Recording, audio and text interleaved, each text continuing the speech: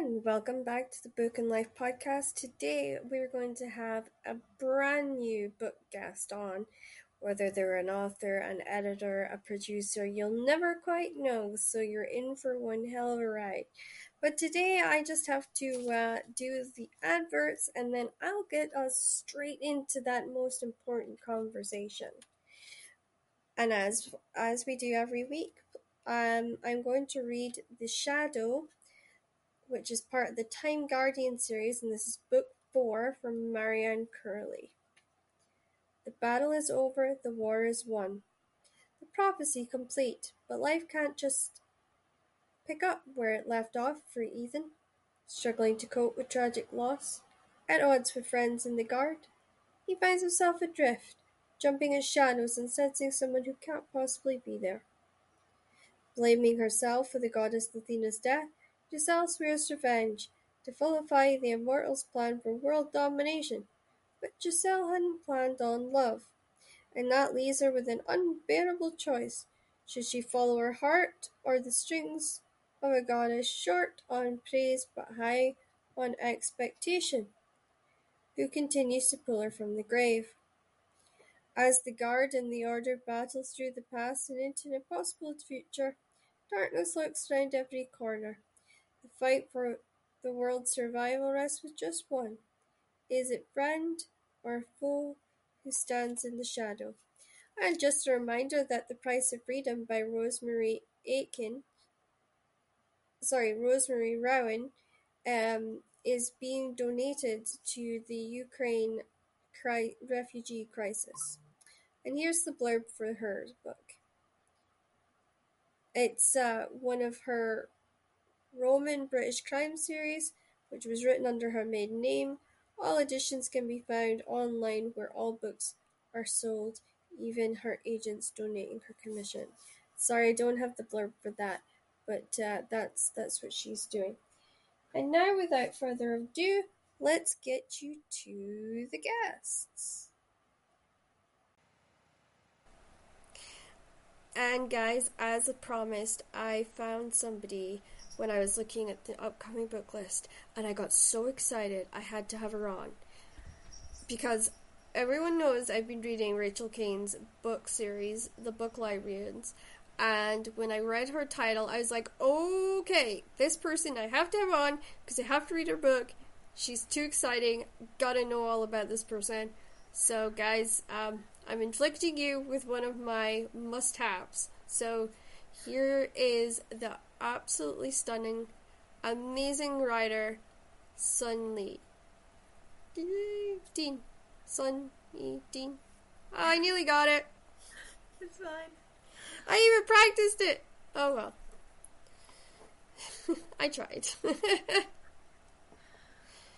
So I saw Book Eaters, and it was funny because in the series I was just saying about Rachel Cane does this thing where libraries control all the knowledge in the world, right?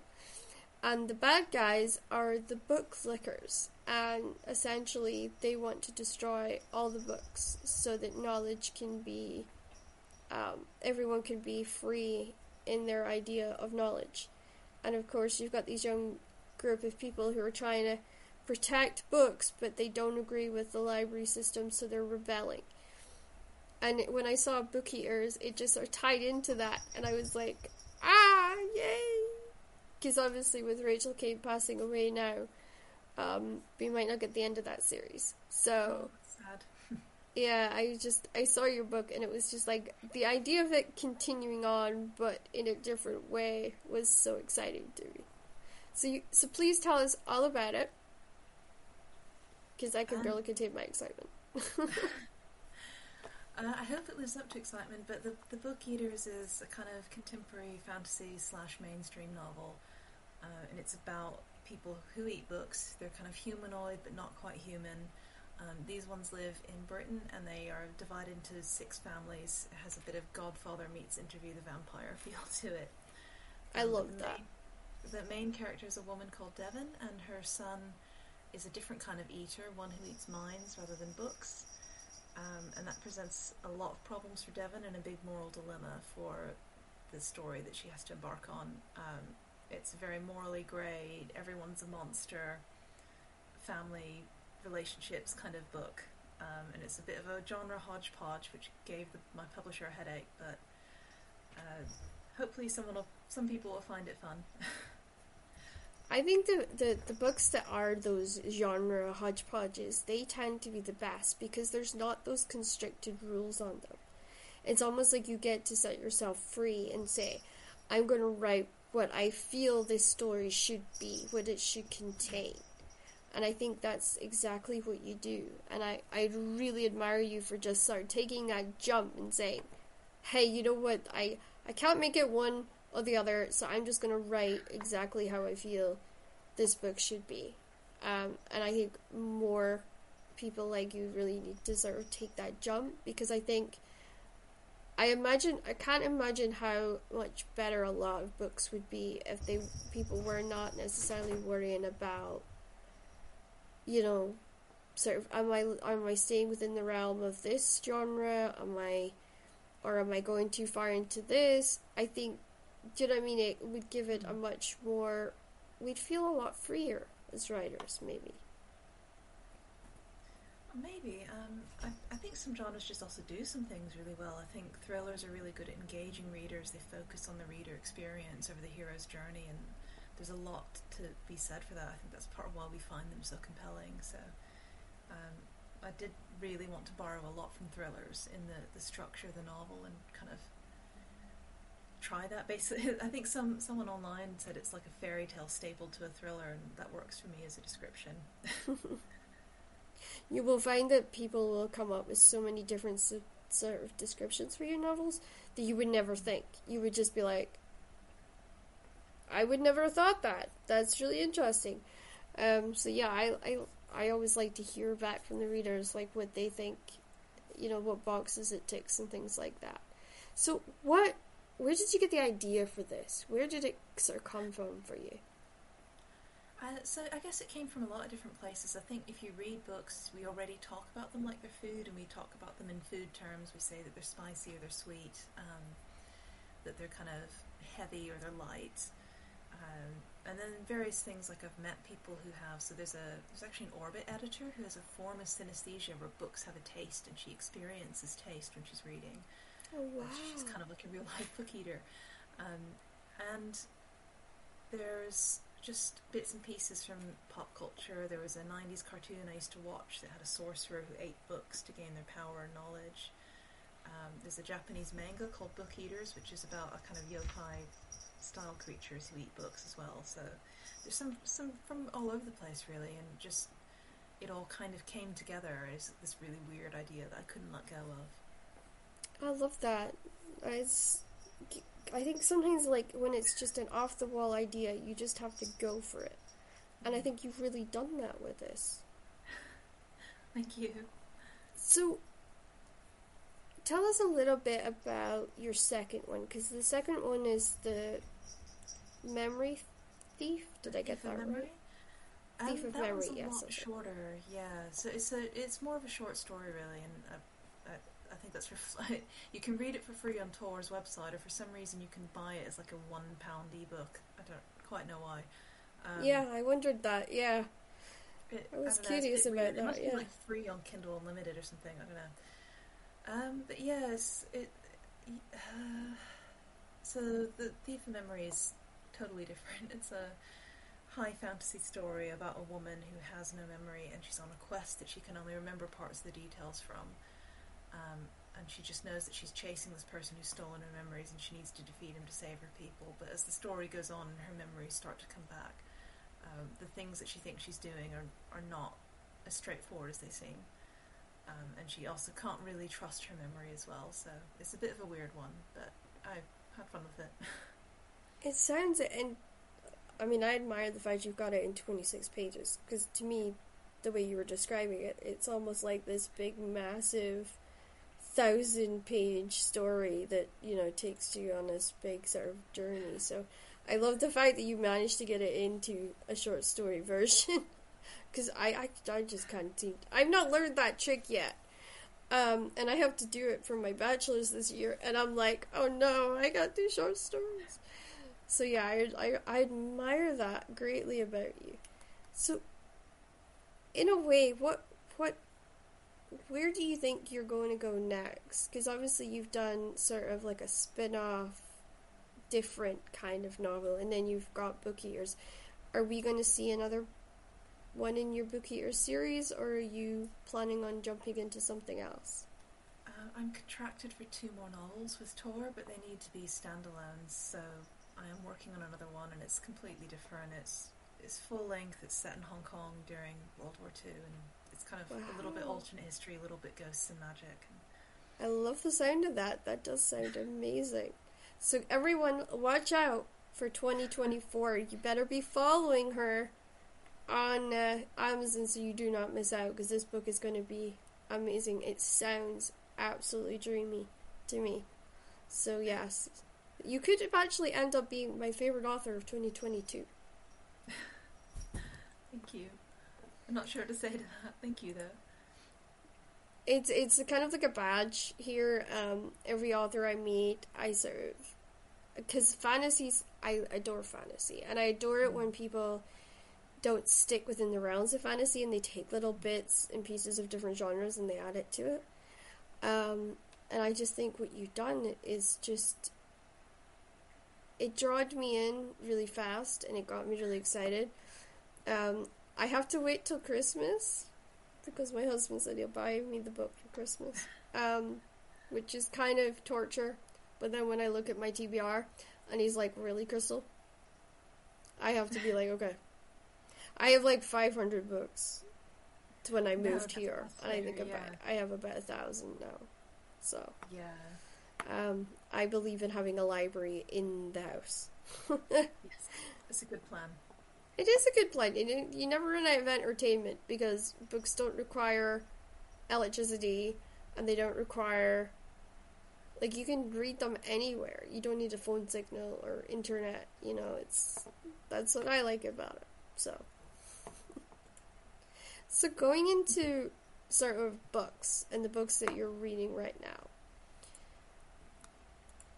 what's the book you've read most recently that you'd say has stuck with you the most? I guess very recently I just finished an ARC, which is an advanced reader copy of Ascension by Nicholas Binge. That's coming out in April, so it'll probably be out by the time this airs. Yeah. And it's like it's another weird kind of genre bending one. It's about a mountain that appears in like the middle of the ocean that's 40,000 feet high, and the scientists that begin to climb it, once they start climbing, they essentially can't stop, and there's a lot going on. It's like a weird mystery, but a thriller, but there's lots of like philosophy and faith, and it's very strange, and I did really enjoy it. Gave him good feedback for it, so I don't those know. Those are the best. Yeah. I don't know when it releases in the States, but it's out in the UK in April-ish. Well, that's fine because I'm here in the UK, so I'll be looking out for it. That's for sure. Oh, it's okay. Because yeah, funnily enough, everyone thinks I have an American accent, but no, I do. I stay in the UK. In fact, I stay just along from Stirling Castle. Okay, up in Scotland. So up in Scotland, yeah. I originally come from Shetland, so that's where the accent comes from. Everyone's always like, "Oh, where's your accent from?" I'm from Shetland. Oh, where's that? Very, very, very, very far north of Scotland. So yeah, I visited the Orkney Islands, and they always refer to Shetland as the other place. Yeah, yeah.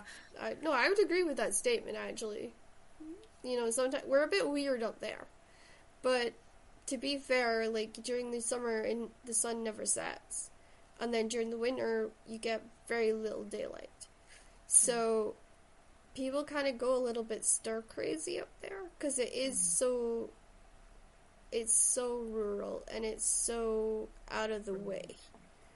So yeah, people either go up there and they love it, or they're born there and they just don't want to leave, or they go up there and they kind of just lose their minds entirely. So it's a bit of a mixed bag, but yeah, that's usually how it works. And I ended up learning to be a writer up there because I was one of those ones that were like, I'm losing my mind. I gotta do something with my life.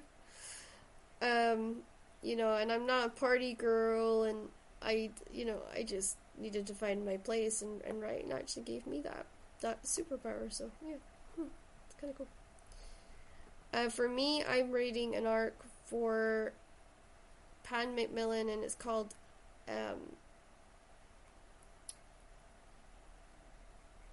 Exodus. Okay. And it's kind of about this woman who suddenly disappears, and she leaves her pram on this fairground, and they have no idea where she's gone. Totally no idea. And this guy's over to do a christening, and he ends up getting sucked into the investigation. And then he learns that maybe not everything's quite as it appears in this town. And then he ends up trying to solve it, and it doesn't really feel like it's a total cop story, so I'm kind of curious to see where it goes. Okay. It's by Sounds Jane good. Harper, so she's an Australian writer. Really, I love Australian writers because you never quite know what you're going to get with one of their books. I think it's kind of cool. So if you had time to sit and just read and enjoy books and life, what series and author would you read? Now you get the series and the author have to be two different writers. That's fine. Yeah, I would read the rest for author. I'd read the rest of Gene Wolfe's books. I really Okay. like them. He's not massively well known, like, outside of sci-fi circles. He's won a lot of awards, but he's not very commercial. Yeah. I don't read him very much at the moment because, firstly, he's died, so he's not going to write anymore, which means if I read them all soon, I'll run out. Yeah. Secondly, his books are a lot of work. They need a lot of time and research. I actually have to take notes. Yeah. And then lastly, because he's not very commercial, like when you read something, it starts to influence your style a bit. And I know it sounds terrible, but when I was trying to write like a really kind of commercial thrillery book, I was reading a lot of those kinds of books, and I wasn't reading his really niche, weird, dense prose, because that just puts me in the wrong frame of mind. So Yeah. yeah, that's who I'd read if I had time and didn't keep getting sent arcs that I need to give feedback for. Series, I don't read very many series anymore. I think I read a lot of standalones. I've read all of the Farseer books, but that's like already done. I read all Okay. Temeraire books. So what did you think of the Illuminati ones that was done by Jay Kristoff? Oh, is that the Empire of the Vampire, or? Oh no, that's his newest one. Illumi was the one that kind of really broke him into the industry. It was his sci-fi one. I've not read them. I have Oh. huge gaps actually. There's things like I hadn't heard of like who James Patterson was and stuff until I never read Sarah J. Maas. I've never read Harry Potter, so I have weird big gaps in my reading. Oh, don't worry about it. We all I do. think I've just spent time reading other things, and yeah, fantasy's so broad anyway. I've met fantasy readers. It's like we both like fantasy, and we don't have a book in common because we're just swimming at different ends of this huge pool.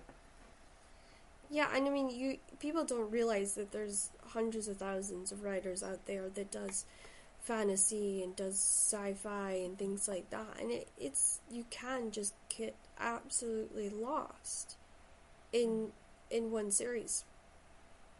I know he did the Nevernight Chronicles, which was kind of fantasy sci-fi, and the other one he did was Illuminate. Sorry, it was Illuminate. The Illuminate Files, and those were sci-fi, and they were loved. So I'll send you the link over for them because I think you would actually really enjoy them, and I think for a pleasure read, we all need pleasure reads, and I think Yes. Jay Kristoff is a pleasure read. However, apparently he does write notes in his books, so there's like notes at the bottom of the pages and stuff like that. I haven't gotten to read him. He's on my TBR. Sounds awful. He's on my TBR, but I haven't gotten to him yet. And my husband tried his vampire one, and normally he's into a lot of stuff, but he couldn't get into that, which I was really surprised about. But yeah, I'll send you him, and then maybe you'll find one that's just enjoyable for you to read. You will find on the show that we do tend to walk away with lots of recommendations for each other. It's Yeah, just that's the good. That's norm. fine. So yeah.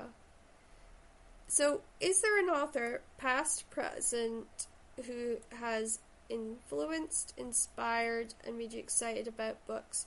Now, you get three authors to cover the three brackets. So an author for influenced, an author for inspired, and an author for making you excited.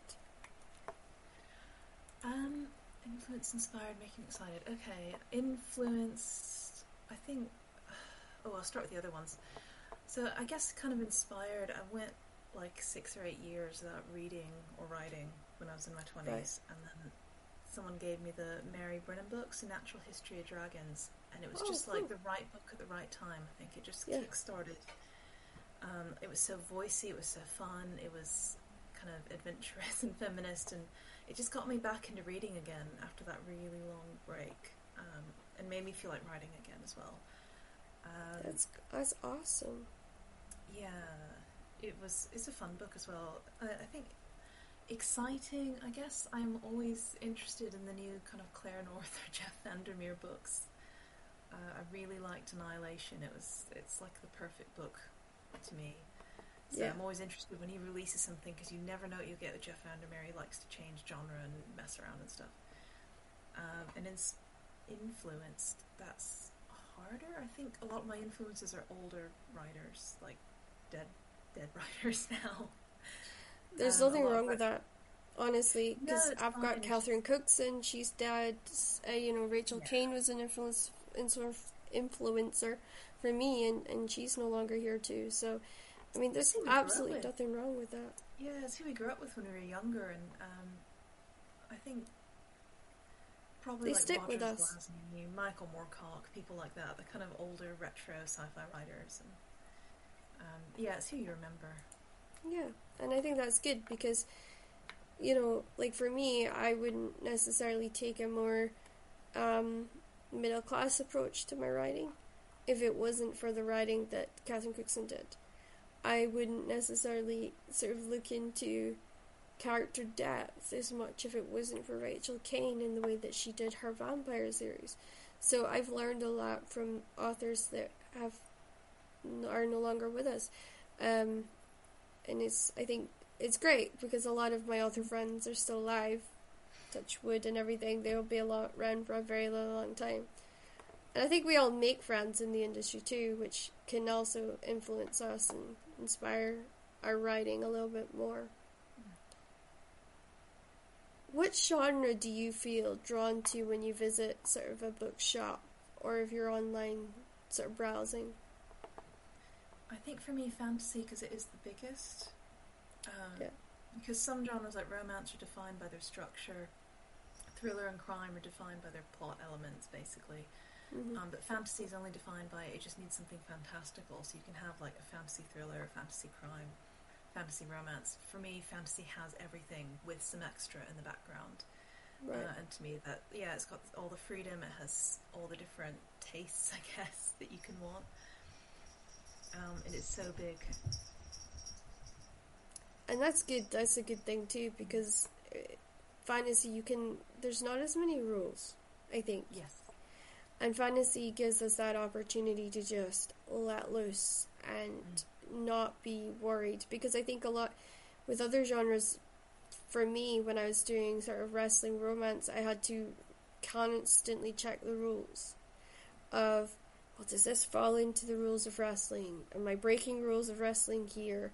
Like, I almost had to keep track of where I was in my notes to make sure I didn't go over the line anywhere. Did you find that when you were sort of doing your other work, did you find it almost in a way where you were constantly trying to prevent mistakes and stuff? Or like stopping yourself from going outside the lines? I'm not sure. I think it's because I always approached it from like wanting to be commercial. Yeah. So I think if you want it to sell, I think publishing is okay with ideas being weird, but it likes structure to be commercial. Yeah, So that's structure, I true. think I was always strict with myself, and then ideas, I let them just be whatever they want to be. That's a good way of looking at it because you're not maybe doing it as what the rest of us do and stressing ourselves out about, like, okay, I want this to be a commercial thing, but I want to make sure that I'm not coloring outside the lines or I'm not doing anything that's gonna get me in trouble. So I think that's pretty good way to look at it actually. I think someone told me write what's like in your heart, but with your practical hat on, and to me that's a kind Yeah, of good midway point. it is a good way point. And I think because I'm doing the BA honors, I'm sort of learning other things like sometimes it's good to write what you know, but it's also good to write what you don't know. Because you can go out and you can research it and you can explore and you can learn and you will absorb things naturally to add to other pieces of work at a later date. And I thought that was really interesting, and it's something I'm trying to sort of kind of impart in my own stuff. Have you tried that? Not ever sat down to do that specifically, no, but it does sound like a really good idea. Yeah. So we're going to talk about a question that I ask on this podcast, and it's really because we're trying to undo negative reviews, and undo sort of the negative review atmosphere that everyone's experiencing on Goodreads right now. So, has there ever been a book that you picked up and wished you hadn't started? Now, the reason I say this is so that we can demonstrate to other readers and reviewers that there is a good way of talking about a book we didn't like, but without putting the author down or putting that piece of work down. Yeah, I mean, if they're still living, I try not to say anything if I don't like a book, but I think as a teenager I read an Ayn Rand novel and I just really hated everything about it. I don't think I've written a review for it ever though. It's just kind of got a star rating somewhere on my Goodreads. But yeah, I shouldn't have finished it, but it was for class basically. It was one of those things you have to read it for school, and that made it worse because then you're just reading it and going, "Oh, I hate this," but you have to keep finishing it. I think sometimes also is if it's for work, like for schooling, there's almost that instant, I hate this because I have to read it. Like it's almost like a natural repulsion, I think, that comes into it, or at least I find that that's there. And there's like books that I've gone back and I've read since school, and I was like, why did I hate this? Like, really, it's not that bad. I must have just been in a bad headspace because it was in class. So I think there's almost that general atmosphere of you're trying to read it because you have to, but you don't want to read it, so there's that negative influence already on it. Yeah, definitely. I think when someone wants you to read it, that makes you feel like you shouldn't. Yeah, it's too much pressure. Yeah. So going into your writing, how did you go about creating the darker characters and elements in your story? Like, how did you get your mindset in that place to write it? Was there a process, or did you make it like an atmosphere in your room with candles and lighting, or what was your process? I think for me it just comes from real life. I think that the world we live in is pretty dark, and there's there are definitely dark moments in the Book Eaters, but I don't think any of it's really darker than what we live through in daily life. To be honest, like a lot of society is not very nice. Mm-hmm. So it just draws a lot from real life and kind of experiences like living through poverty or living below the breadline or living without a lot of money. And I've also lived in like a lot of the rubbish areas of Leeds, the kind of grotty neighbourhoods that are not as posh or nice. So it just Life's a good educator, I think. Yeah, it is. And it's not. I know this sounds awful, but for me, I had a sort of middle class upbringing, but at the same time, I had a lot of friends who were poor, and I had a lot of friends who didn't live above the breadline, and their parents were constantly in debt, and I saw what it did to the kids. And I think that taught me a lot, and that was why a lot of growing up, people were like, make sure you get a job that pays, and it's dependable, and all this sort of stuff. It really did teach me that kind of needing to know what I'm getting into and try and do stuff that is going to help me take care of myself. However, I maybe didn't think that all the way through because I became a writer. But it was good because I kind of had to take that step outside of my comfort zone and go, okay, this might not be, this isn't dependable, but it's what will make me happy. It's what my body can handle, so I'm going to do it. What was your sort of decision like when you decided to walk into writing or become a writer? My life was very stuck. I wasn't really going anywhere. I didn't have another career. I just had the kids with their special needs to look after. Basically, I had nothing to lose, and I really wanted to try. So I kind of gave myself a time frame to give it a go and see what went. And I didn't get it within that time frame. I think I said 2 years initially, which is actually no time at all in writing. No. But by then I was kind of stuck doing it. Like, I kept wanting to do it anyway, so I kept going past the 2 years. I think we all do that too. I think that's just natural. Because I think it's natural when you're a writer and you start writing, it's like a bug. You get the bug. And then you don't want to stop because you want to see where this is going to take you. And it is a bit like going on a roller coaster because you just don't know where that's going to end. And it's a good feeling, but it's also scary at the same time. Yeah, no, definitely agree. What inspired you to enter the genre that you did? What made you feel like this is my writing voice, this is where I need to go? It's just what I read, and I think what's enjoyable. I think fantasy, it has all the same benefits as writing contemporary, but there's more options. Yeah. You can add things in, basically. You have a lot more fun with it. Extra complexity, magic, all the good stuff. And there is plenty of good stuff.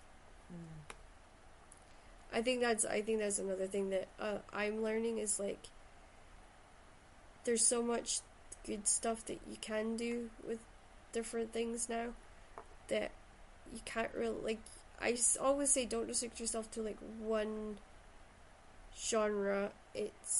There's like a million different genres out there and you can fall in love with any of them. You just gotta try, you just gotta give it a go. So yeah, that was always my thoughts and theories anyway. Yeah. Is there like when you sit down to write, for you is it like putting together a jigsaw, or is it like a movie that you're just trying to capture as it's rolling? Oh, it's both. There's like a mood that I want to capture, and then writing it is like fitting together a jigsaw. I always enjoy that analogy because it's definitely accurate for me. It's actually accurate for me as well. That's because I always feel alone because everyone says, "I know it's a movie for me," and I'm like, but I have to sit there and put the pieces together in like the breakdown section where you're making all the bullet points and you're breaking down the chapters and you're doing all that. And then I get the fun of just writing the scenes when I get to that point, if that makes sense. Yeah, it does, yeah. It's nice. Like a halfway between outlining almost and not. Maybe. I don't know. It feels like it for me. So do you think you'd ever co-author with someone? Do you think that would be something you'd want to try? I think I've tried it before with a friend and we were just not that well suited. It's really difficult. It's a really difficult skill. I've met a couple of co-authors, and I just find their process so interesting. I don't know if you've ever I'm a tried co-author it. too. Oh, okay. The one that I know is a lady called Julia V, and she writes with her friend Ken, and they've been writing since they were 13 or something, and they write like across distance, and they have different things they focus on. To me, that's just like it's really really interesting. So It is a bit interesting and is a bit skill set. Like you'll have somebody that does the lion's share of the writing, and then you've got somebody that's very good at sort of detail orientation. So they will go through and they'll say, right, this girl left the ball, but where did she go after that? Or you forgot that she switched sweaters, or you forgot to add in that maybe she hasn't slept or ate today.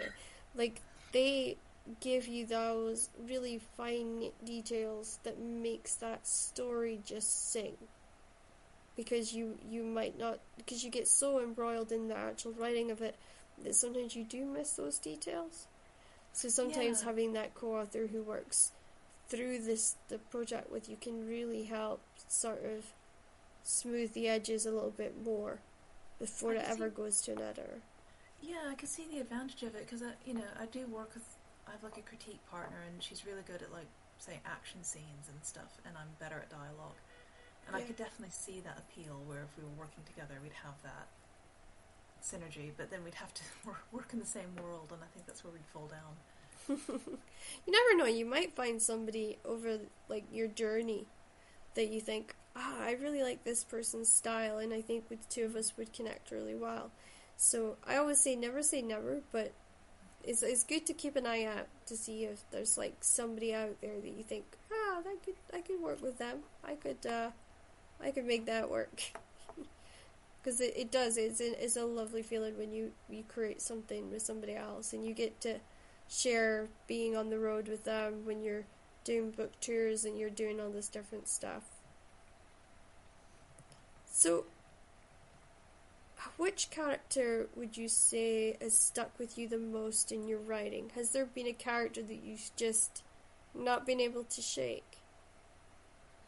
Um, oh, I'm not sure actually. I think Devon might have been one because I wrote a short story very early on where she kind of featured with a different name. And then I think that was the first short story I ever wrote. And then later she's come back in this novel with a different plot and setup and everything. And just something about that. Hang on, I might have to shut my door 1 second. Sorry, my partner's back and he'll otherwise be going through this room.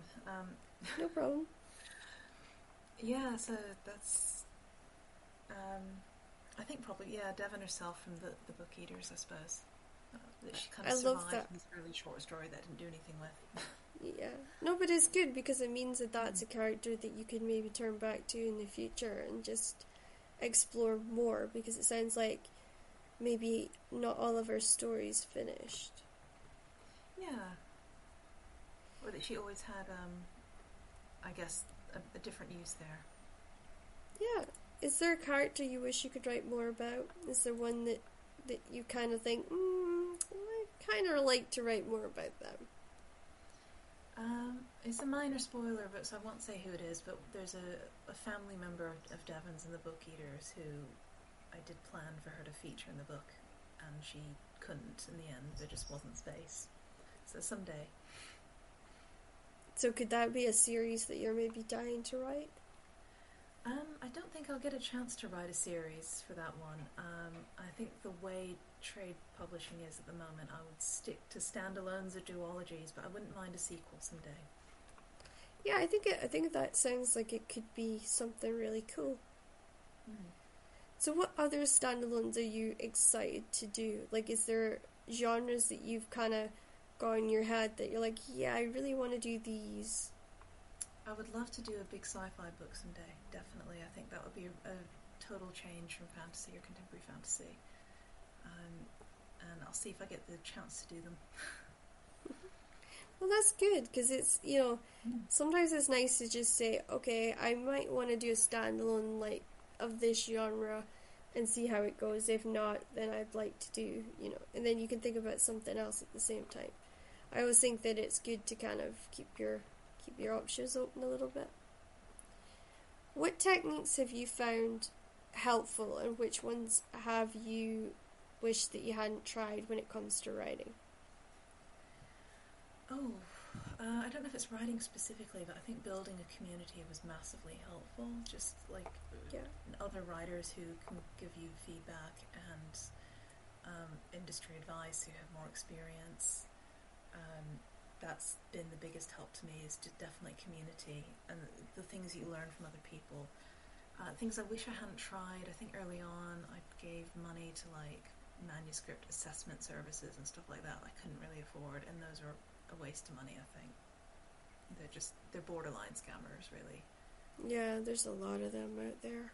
Yeah, there's a whole industry set up to scam people who are really desperate, and it's unfortunate. It is. I mean, for me, like, I struggle with dyslexia, and I think I've had a couple of editors who say they're editors and then they're not, and then you wasted all this money, and it rips your heart out a little bit, because you're just like, now I have to go find somebody else to work with, or find a way to do this all over again, because this person's just like screwed everything up for me. Yeah.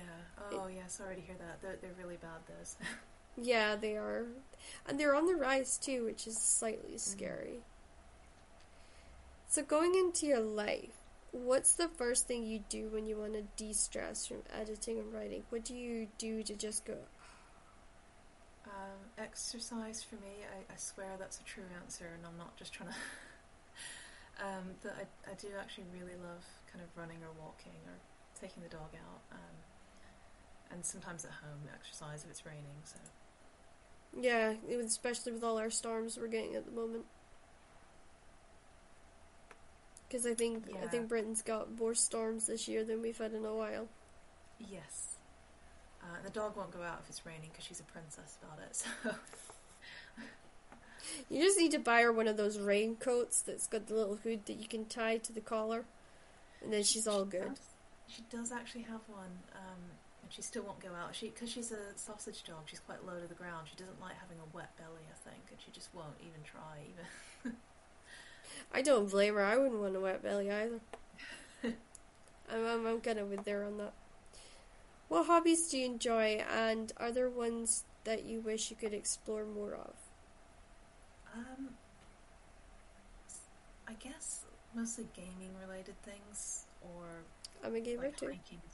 Yeah, board games and video games. I wouldn't mind learning to sew. I think that's useful as well as fun, but I just don't have the time, and it is time consuming and a bit expensive, especially when you first get into it.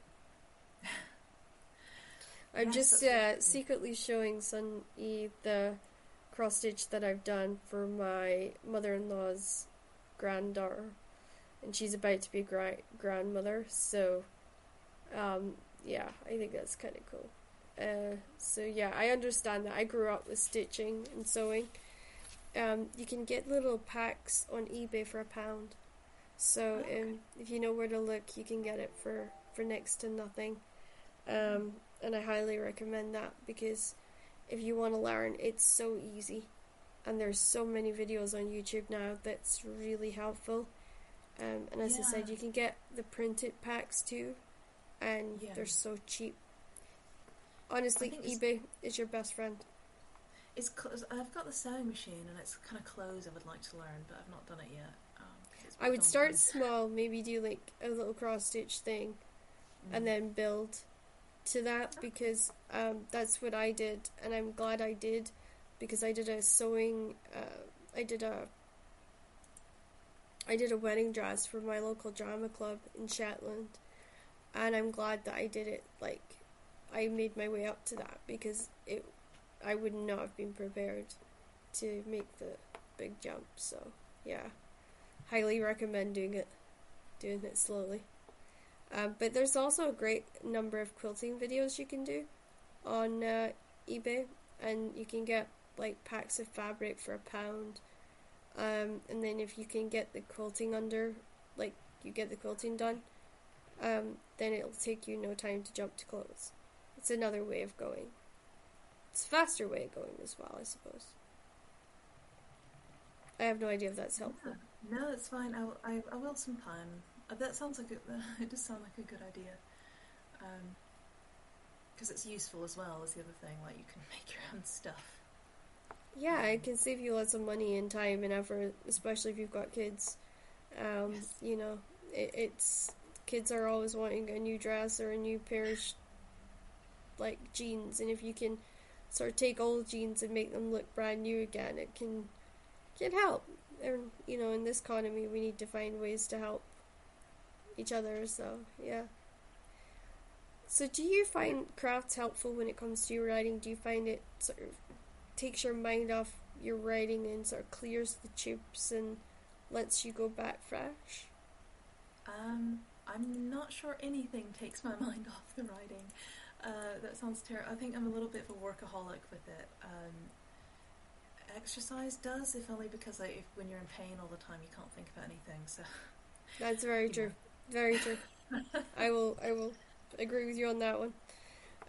For me, is if I'm on League of Legends, because I have like really diehard League of Legends friends, then yes. I have to focus. Because like if I muck up or I suck, they will tell me. So I do get that little bit of the day where I'm not worrying about plot and is this character going to actually fall in love with this other character, or do I need to like adjust things and things like that. I've not played League of Legends, but I did play Heroes of New Earth back in the day. Ooh, that is a good one. Yeah. I started League because it's shorter game spells, so like it's good for like time management, because like one match is like 30 to 40 minutes, and then you're done. Like you can go off and you can write, but it just gives you that little bit of time to just get your head back on straight. Like especially if you're hitting roadblocks and writer's blocks, and it can just give you that. And you can just have that wee bit of time. And also there's different variations of League. So there's Variant, which is a shooter one. There's Runeterra, which is a sort of like a card game version, board game version. And then obviously there's this League of Legends where you can sort of play champions against champions. So if you like that as well, they have books coming out. They've got officially licensed League of Legends books. Yeah, they do. Yeah. And also they've got Arcane, which is on Netflix. That's right. I do recommend that. That. Season 2 is coming out soon, so I think you'll probably enjoy that actually. It's got a very kind of fantasy sci-fi feel to it. I've heard it's quite good actually. Yeah, I've heard it had really good reviews. It is actually really good. I would love to hear what you think about it if you get a chance to watch it. Okay. So, I myself have a long-term illness that makes me slow down and appreciate the day. What would you say sort of makes you slow down and kind of appreciate, smell the roses and appreciate things? Possibly cliche. Sometimes spending time with the kids, quite often the dog walks. I wouldn't get out for those walks otherwise. I might exercise, but going on the walks is this is 40 minutes of my day that I have to set aside. And because she's kind of a reactive dog, I can't be on my phone. I need to be paying attention to her to make sure she doesn't chase cats and stuff. So for me, that's a good time to focus on something else and someone else, and actually pay attention to the world around me. I know that feeling. So I'm with you on that one. What's your favorite place to curl up during the day to read? Do you go to your garden? Is there a cafe, a reader's nook? Where do you like to go? Bed is good. Bed is always good. I don't think I read in a cafe. For me, there's a bit too much noise. Yeah, but I find it hard to do that too. Home is comfortable. Yeah. And the thing is, we all have to read as authors, so it's not like we don't have to go and physically take time of the day to read, because we do. So yeah. So moving on into the word game, which you'll be glad to hear is the final portion of the podcast. And the word game is the first book that comes to your mind when you hear the words. Okay? Okay. So your first one is Wind Rattling the windows. So what do you think of when you hear the winds rattling the windows? Probably Wuthering Heights, that scene where the Catherine's ghost at the beginning is shaking the windows to get in. I like that. That's where my mind went to. Okay, tape snapping in the wind. It doesn't have anything to do with this, but probably Name of the Wind, just because of the wind, I suppose. Oh, I like that.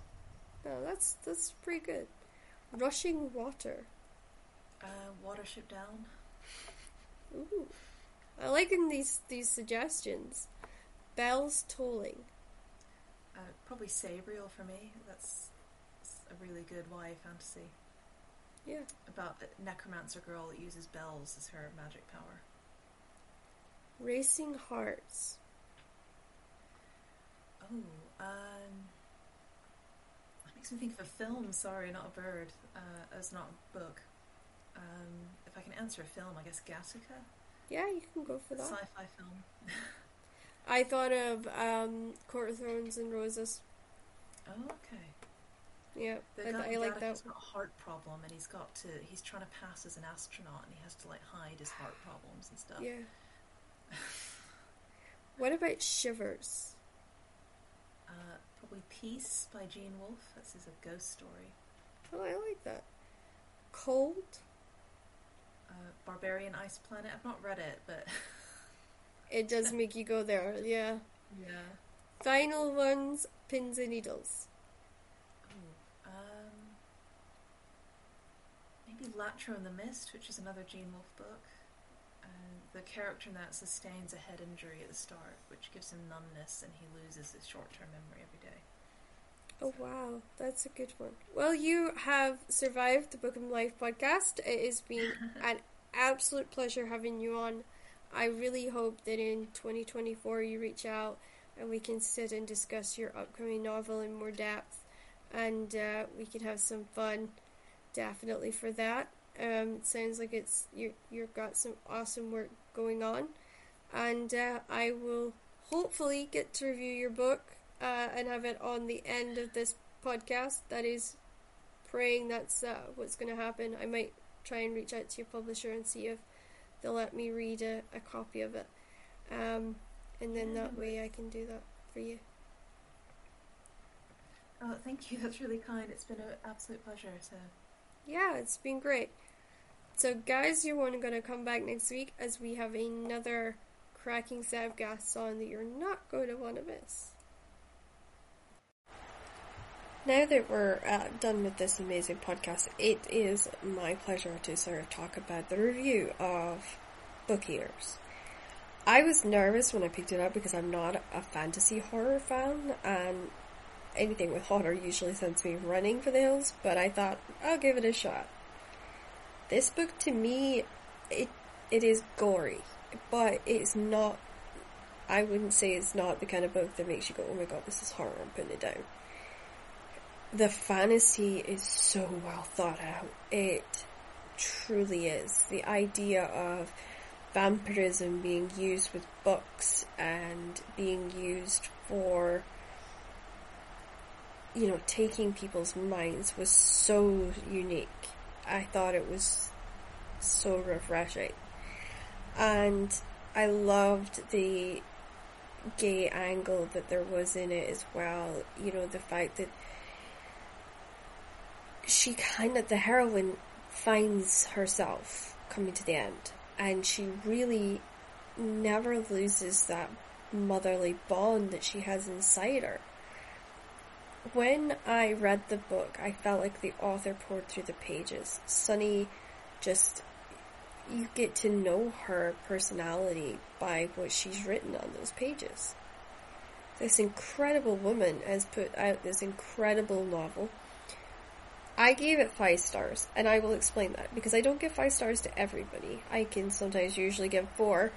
This is a 5 star, because I can happily hand this book to a friend and say, you need to read this. For 298 pages, she did not have me bored. Not once. There was no lull in that story. And that goes to the incredible editors she works with, and herself. I am sure she had a lot of times when she had to fight to keep things in. I adored just the usage of fairy tales and quotes from books, I thought that was refreshing and new for me. It might not be new for you guys, but it was new for me. I really admired this book, not only as a reader, but as an author. I loved the way that she captured both this amazing adventure through the UK and the accents. You could feel the accents coming through the page, and that is so difficult to do. I know from my own writing it is incredibly difficult to do, and yet she does it so flawlessly and beautifully. I will say this, the book did not feel finished at the end for me. I feel like there is more to her story, and I would love to see another book, a duology, make it a duology. That would be perfect, just to find out whether she gets her real happy ending with her children or if she doesn't. I don't want to give too much of the story away, but I will say this, you have a much more appreciation for the class issues after reading this. She did a phenomenal job showing, what it was like being in an established family and being a woman in that time, and how that way of thinking hasn't completely gone. It is still existing, and I've seen it firsthand, so I know. But I will say this, I thought this was incredible. She has easily gone into my top 5 of authors that I want to keep an eye on, and I want to have on this show, and I want to review. So yeah, please guys, go check this out, share it with all your friends, because this is a book that is such an adventure. It is an adventure from beginning to end, and every quote that's on that book is true to its core. So please, make sure you get this book in front of as many of your friends as possible, and have a night where you just talk about the story, about the book, and just share it, because it is phenomenal, and I really want to see this person become the superstar that I know she can be. So, that's all from me, and I look forward to showing you more reviews in the future, and I have some fantastic books coming in, and some fantastic authors. So, without further ado, enjoy your day or night, and I look forward to speaking to you all again soon.